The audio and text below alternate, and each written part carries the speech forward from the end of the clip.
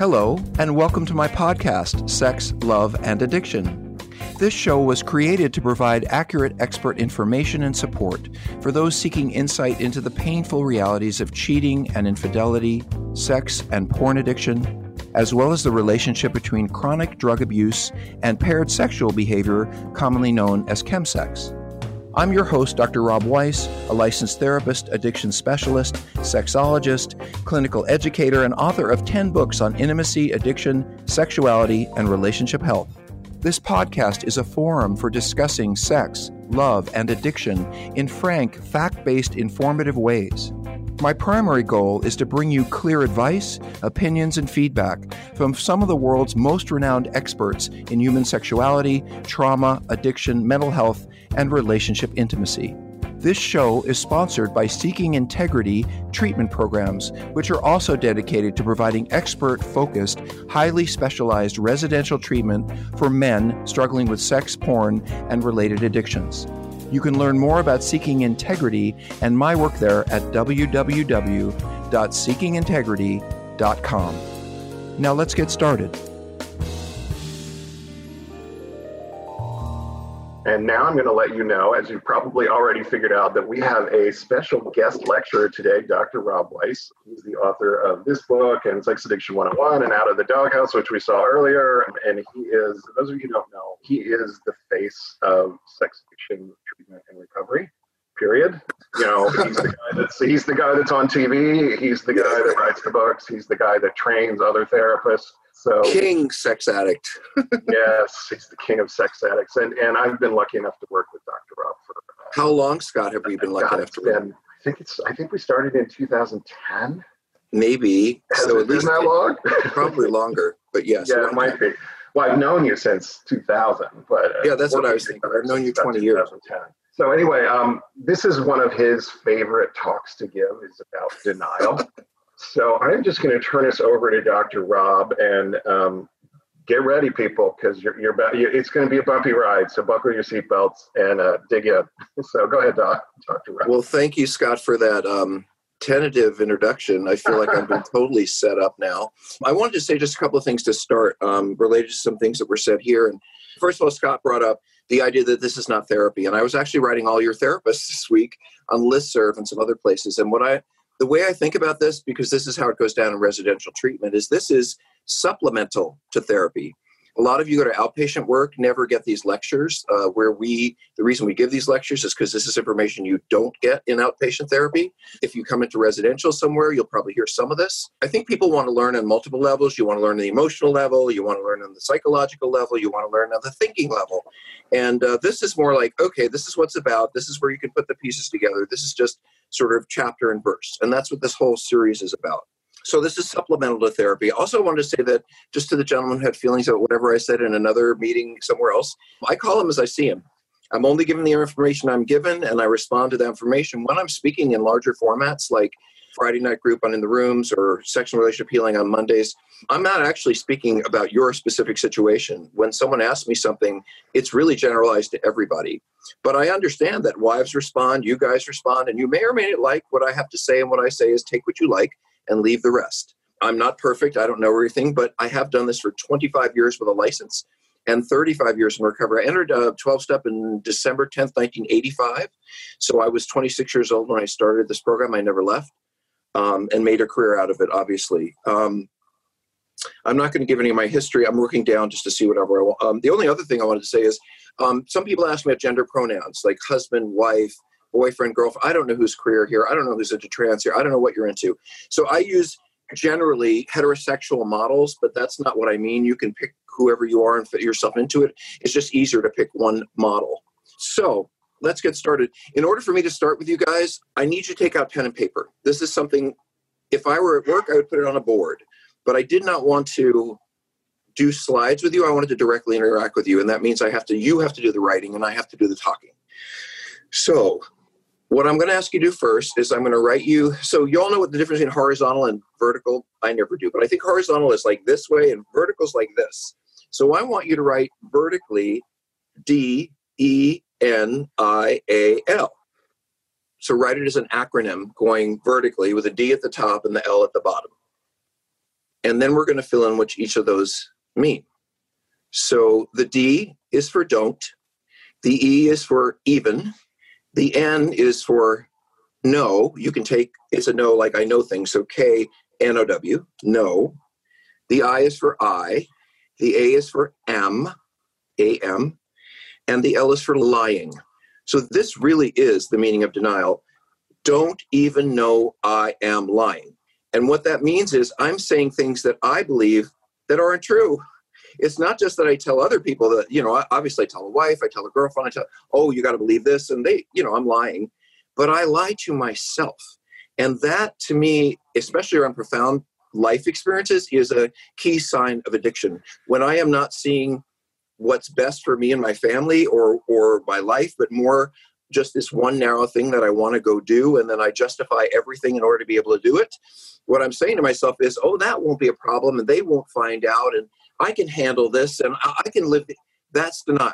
Thinking that you can do the things we do, and it won't cause problems, or that we can get away from it or away with it, that's denial.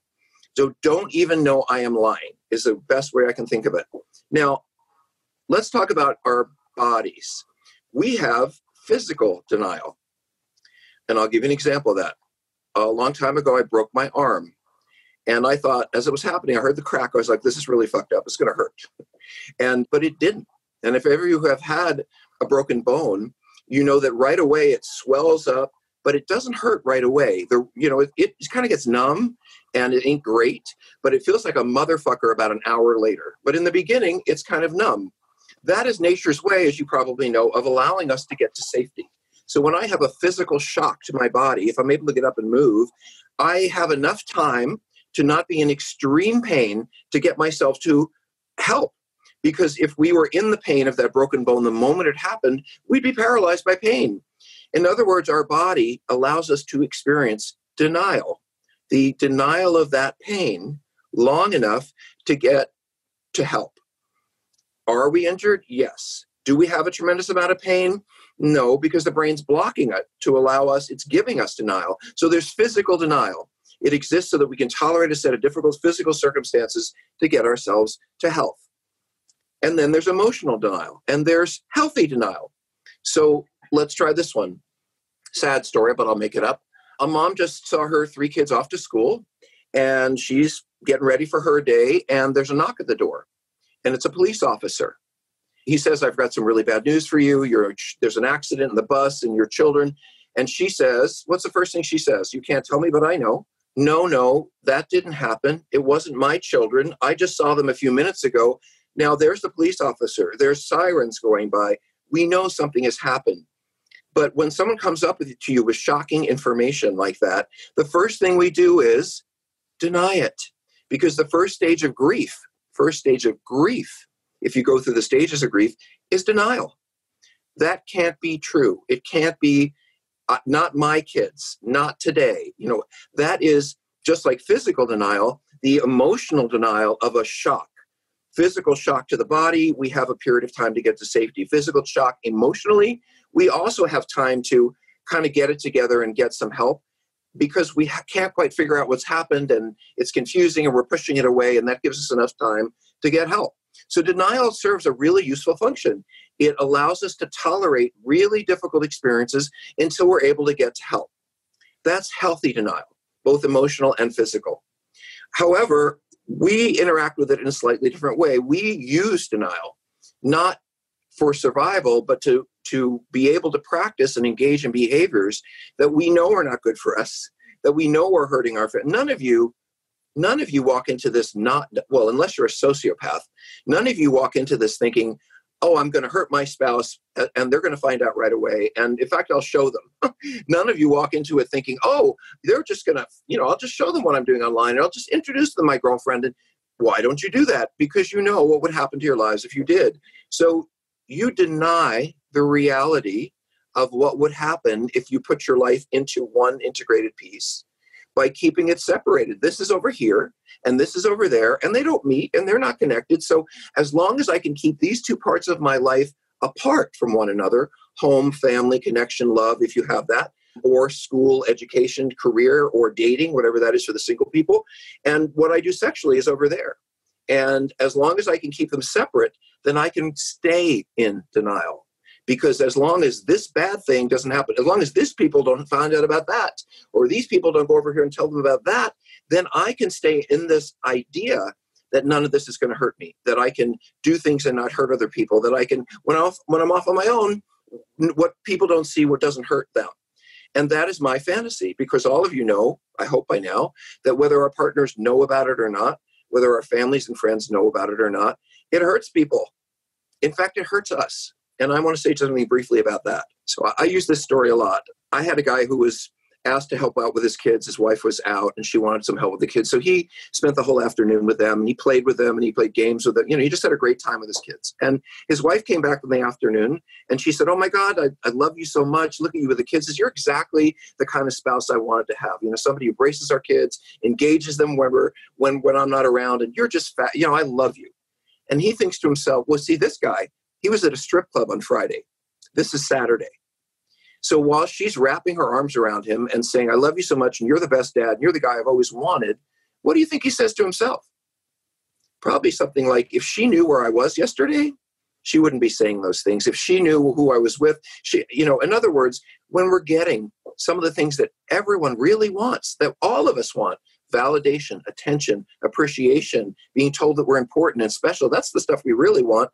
But when we're acting out, we don't believe within ourselves that we deserve it.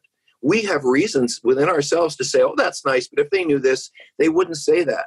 And in that way, we cut ourselves off from the lifeblood of what keeps people healthy, which is love by family, love by friends, because we don't believe them. Well, how could we? If they knew what we were up to, they wouldn't love us. Of course, that's not necessarily true. They'd probably be pretty pissed. But we keep ourselves cut off from the reality of how our life would go if it was one continuous piece. Let me tell you why this word integrity. I'll just mention something about it. We named our treatment program Seeking Integrity. I've had other programs called Sexual Integrity. The word integrity means a lot to me, and it has a lot to do with our work, because integrity comes from the word integration, to bring separate parts together. That's what it means. Could be racial, could be whatever.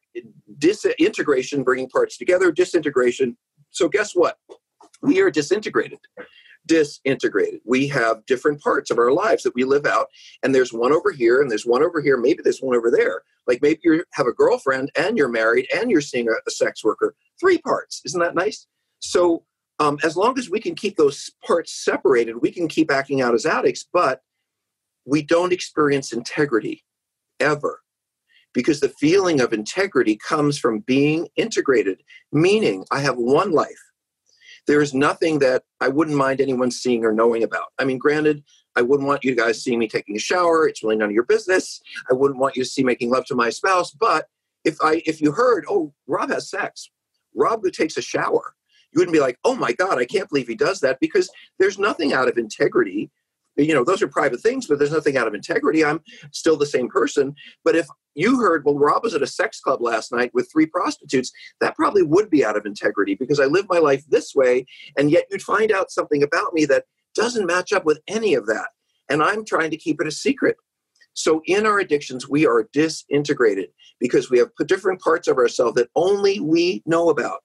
And this disintegration allows us to do what we want to do, but it keeps any real nurturing, real love, real care for ourselves away, because we already, for sure, have low self-esteem. We already walk around with a lot of shame. And we already walk around, many of us, thinking, "God, I'm a shit. I can't believe I do this thing." Or after acting out, "Why don't I stop? Why am I keep doing this?" And we always have a reason to be mad at ourselves. Disintegration escalates that, because it doesn't allow us to get any validation from anywhere. Even at work, it's like, "Oh, you did a great job on that project." "Well, yeah, I guess I did, but I kind of kicked out a few hours at lunch to go see a sex worker." We know who we are. We know what we're doing, and no one can ever fully validate or love us when they don't know the truth. And by the way, this leads into the question of what is intimacy and vulnerability with a partner. You know, some of you think, and I get, "Oh, intimacy is sex." I guess if you're a guy, you'd probably think that. Women don't think that. Intimacy is, somebody who's hot and wants me. No, intimacy is not that. I'm going to really give you a definition. So intimacy is being known fully by people who love you. Letting yourself be known with no secrets, with nothing to hide, and taking the risk that this person who you so want to love you and be with sees all of you, everything, and may not decide to be with you. They may decide that that's not what I want. That's intimacy, that you're willing to take the chance that the people in your life, by knowing everything about you, would still want to be with you and love you. And some would and some wouldn't. But intimacy is allowing yourself to be fully known, because once you're fully known, then you can accept love. Because, and I'll tell you, for some of you guys, and don't tell your wives this or spouses or boyfriends, but even if you have a slip, like a year in, if you tell them, they're going to be pissed, they're going to be upset, they're going to be angry, it's not going to be a good night. But I promise you, there's a part of them that says, this is interesting. He's never been honest with me before. And even though I don't like what I'm hearing, he's being honest. And that has profound meaning for the partner, even if you don't have your shit together. By the way, in case you didn't get this, your partners aren't really angry at you because you had sex with other people or had girlfriends. Or they're pissed about that, but that's not what breaks their heart. What breaks their heart is they can't trust you anymore. Trust is not parsable. It means it can't be broken into pieces. It can't be disintegrated. So you either trust me or you don't. Here's how it goes for us, though, and I'll get back to denial in a second. I think to myself, well, I've loved this partner, I've loved these kids, I've been really involved in my profession, whatever that is. And when they find out when there's a problem with our behavior, we say, well, but no, honey, you don't understand. It was just the sex. In every other way, I've been committed to this relationship. I've shown up. I've done my paycheck. Whatever I needed to do, I've shown up for you. And we think that our partners or people who love us should say, oh, right, they've been great. It's just this little part. I get it. That's how we look at it. When our partners, especially a woman, looks at it, they don't say, oh, well, I get it. I trust part of you. They don't trust anything. And partners will say, as you know, I don't trust anything we've ever had. I don't trust anything we've ever done. I don't trust anything you've ever said. And I certainly don't trust anything that's going to happen in the future. And then we look at them like we have three eyes. They have three eyes because we know that we've been very trustworthy in many areas. And why don't they see that? Because once trust is broken, it's gone. It's a plate. You break it. There's always a crack. And your partners, as I said last night, will never look at you ever and think, oh, that's somebody who will always have my back. I mean, when I get married, that's kind of what I want, to have this person who I know, they're number one. They got my back. And number two is they would never, ever, ever go out and deliberately do something that they know would hurt me and do it anyway. That's the thing we break with our partners. Number two, the biggest one is, number one, that we have their back. And number two, that we actually go out all the time and do things deliberately that we know would hurt them and we don't seem to care. And that for them is a profound break with us because they will never look at us again in the same way. They'll always have to feel for the rest of our relationship some sense of mistrust, some sense of fear, some sense of vigilance to the fact that they're not quite sure they can trust us. And let me say one more thing about that. I want you to understand it. Years and years ago, Scott may know this story, I had a guy who was working for me and he was an intern. And he had full access to the office. Everybody did back in those days. And I had a safe in the office where we put checks and petty cash. And one day I walked in and he was in the safe. And it was before work. And I said, what are you doing? And he's like, he said, okay, I'll tell you. We're really struggling for money and I've been taking a little bit out of petty cash and I'm really sorry, And of course, I was sort of naive back then. And I thought, well, I'll give him another chance and we'll work together again. And that was great. I figured I actually helped him financially and we were fine. And then 2 years later, I walked in the office early and he was at the safe. Now, what I know is about him, because we worked together, he was putting checks in the safe. He had left some at home and he was running in early to make sure they were in the safe. But my first thought when seeing him in the safe was, he's at it again. So you could only imagine, if you put that in context, what your partners think when you're late, when you lie, when you forget something. They are right back to, like I was, that moment where I felt unsafe and this person was doing this. And I go right back to, and in fact, I expect it a little bit when that person's doing this or that. I run to the conclusion that they're probably at it again. So it doesn't take much. It could be simply you're on the phone in a certain way, hiding something, and your partners assume you are lying because that's their primary assumption. Just like they assumed when they didn't know this stuff, if you're in a relationship, they assumed we were truthful. they assume we're honest, and they really didn't question us much. And by the way, if you're married or in a relationship with someone and someone says, oh, I can't believe they were the last to know, that's just insulting. Because of course your spouse would be the last to know. They love us. They're the ones who would most not want to think that we would hurt them. They're the ones who are looking for the things that we're doing good and kind of missing the things we're not doing good because they don't want to think about the fact that we might hurt them because we're the most important person to them. So when they find out, they're shocked and they're angry, but the next door neighbor said, oh, he's been doing that for years. And the person at work, like, I saw him at Christmas parties. But our spouses don't see that because they don't want to see it.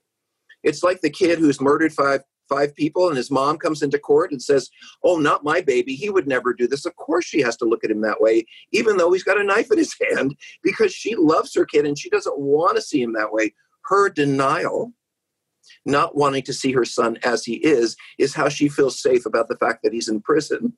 Our partner's denial that we would never hurt them, we would never let them down, that we would never do anything deliberately to hurt them, that all gets washed away when we act out. And they certainly see us a lot more clearly. There's no more fuzziness. There's no more warmth. They are watching like hawks. And let me say one more thing about that before I continue about denial.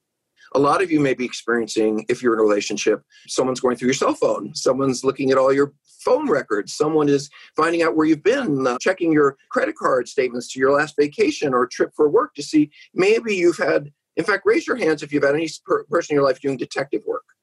Okay, let me look at the other screen. Detective work. Okay. So I just want to say this because I want you to hear it. Your spouses and partners and loved ones are not doing detective work because they want to find you have done something else and catch you in it. It feels like they are. They're just looking to find another thing that they can point at me. But that's not what they're doing. And I really want you to hear this. I've worked with spouses a long time. They're looking to trust you again. They're looking with the hope that they won't find anything else, but they don't feel safe. So they have to keep looking because they're afraid that if they make themselves vulnerable to you and open up to you again, and then they find something else, it's going to be devastating. So they're looking, not to prove that you have fucked them up one more time, but to see if they can be safe with you. And that's what their looking is about, because, they could just leave you if they weren't that invested. The opposite of love is not hate. The opposite of love is indifference. If your partners didn't still love you, they'd be out the door. If they're angry and they're looking and they're frustrated, that means they're still really invested. And if you've lost a partner, know that partner was done. They didn't care what you did, who you were, they were out. But there are people who are actively investigating your life and struggling with what did they not see and what do they need to know about. Those are people who still want to be engaged with you. In other words, it's yours to fuck up. Like, you still have a chance there and you can fuck that up if you like. I hope you don't. So I want you to write on your piece of paper this sentence: my most important guide to making decisions. My most important guide to making decisions in life. My most important guide to making decisions in life. And then I want you to, underneath that, draw two columns. One is addict, and the other says healthy person, or healthy, because addicts are not healthy, in case you didn't know that. So let's start with a healthy person. When they're negotiating their way around the world, for healthy people, there's only one real guide to good decision making, to making sure that they are looking out for themselves, trying to do the best they can. Our best guide in life is reality. You can write that down. Healthy people's best guide to life is reality. I'm sitting in front of a table. If I didn't see the table and I was walking, I would rock right into it. The reality of this table being here and the fact that I can see it keeps me from getting a bruise and hurting myself. These things on my face, they are here so that I can see reality more clearly, so that I can have a better focus on what's happening. The more clearly I can see a business relationship, who's going to get involved with my family, the more clearly I can assess people and situations, the healthier I am. Because my decision-making, if I'm a healthy person, is based on my best understanding of what's happening around me. And by the way, one of the reasons we go to therapy, especially with our partners, is because we're not seeing things clearly, or we don't see them clearly, or we need to get a healthier view of what reality is. Oh, they're really feeling this. I didn't know that. When I say this, they say this, and I thought it was this. When you find out it would know that's what they meant, you're seeing a reality more clearly. So on every level, emotional, physical, psychological, educational, our ability to understand the best truth we can find and follow that is our North Star. However, for addicts, our primary guide to decision-making is not reality. It's our desire to do what we want to do. My guide to reality is the ability to keep a consistent relationship with my addiction, meaning my reality is about whatever I can do to maintain that consistent relationship with that behavior. So I'm not choosing health. I'm choosing disorder, because I am aiming my life choices and decisions around a goal, not reality. So it's nice to have that goal of wanting to have sex with as many people as you can, but the idea that it's not going to hurt anyone, that's denial. Reality is, if I did this, it might destroy my relationship. If I keep doing this, I'm going to hurt my job. If I keep doing this, it's going to affect my education or my family. But I say to myself, well, I can do this and no one will know. I can do this and get away with it. That defines not being healthy, because healthy people choose reality and their best version of reality to make their decisions. We not only don't choose reality, we make up our own. And we said to ourselves, that's the one that I can live in. I can see prostitutes, I can have affairs, I can go to strip clubs, I can use a lot of porn. And my goal, and Scott said this at the beginning, he didn't say it this way, but I'll say it this way. I never want to sit at another Thanksgiving table with people I love and think, I can't wait to get out of here to call a lover. I can't wait to hook up. I can't wait to get on an app. I can't wait to make sure he or she is thinking of me. I never want to spend another holiday being so disintegrated from the people that I love. And this idea, and by the way, they say things to us like, you seem distant. You don't seem available. We haven't been intimate a while. Why do you seem so far away? They feel it. And then we deny their reality. This thing that partners call gaslighting is when they accurately know and feel what's going on. And we say, nah. I say, oh, honey, I'm going to be home at 6:30. And then when I come at 8:30 and my spouse says, I thought you were coming home at 6:30. I say, I never said that. I don't know what makes you think that. It was always 8:30. Because I don't want them to find out what I was doing between 6:30 and 8:30. So I deny them their reality. I try to get them to join me in denial. They have to deny, our partners, if they are seeing what we're doing and we tell them that we're not doing it, they have to deny their own feelings, their own reality in order to stay with us. And that's their goal, by the way. They give up on reality to hold on to the relationship and to hold on to us. They are more willing to follow us down a rabbit hole than give up the relationship because they love us. So if your primary goal is to act out, to have sex, to be with your affair partner, and engage in the porn, and not to follow what is very clearly to you a good decision, then you are an addict. Because addicts are defined as people who make poor life choices because they are driven to, because that's their priority. If the sex and love and strip clubs and porn and if that's your primary focus, then that denial is preventing you from having a healthy life, because you will choose the sex or in whatever form over what you know is health. And you know what's health. Like, I don't have to tell you guys that, gee, I should be consistent. Gee, I should be doing my work. I should be home on time. I shouldn't be looking at porn at work. But you already know. But you tell yourselves that it wasn't that big a deal, that you can get away with it, that it won't make a difference in your lives. And that is denial. That is you protecting what you want to do, us protecting what we want to do from the people that we love, because if they found out or deny, it would all come crashing down, as it often does for you guys. Hi, this is Dr. Rob again. Thank you for joining us today. If this show has inspired you to seek further information for yourself or someone you love, I encourage you to visit our treatment center website, which is www.seekingintegrity.com. There you'll find some useful information about the residential treatment we provide, which I think is some of the best, most useful, short-term, effective intensive care you can find for sexual addiction and compulsivity, as well as combined drug, sex, or chemsex problems. On seekingintegrity.com, you can find some useful advice and direction for healing. And don't forget, if you want to write me about this podcast or reach any of my guests, please write me at rob@seekingintegrity.com. I really look forward to our next time together. Take good care.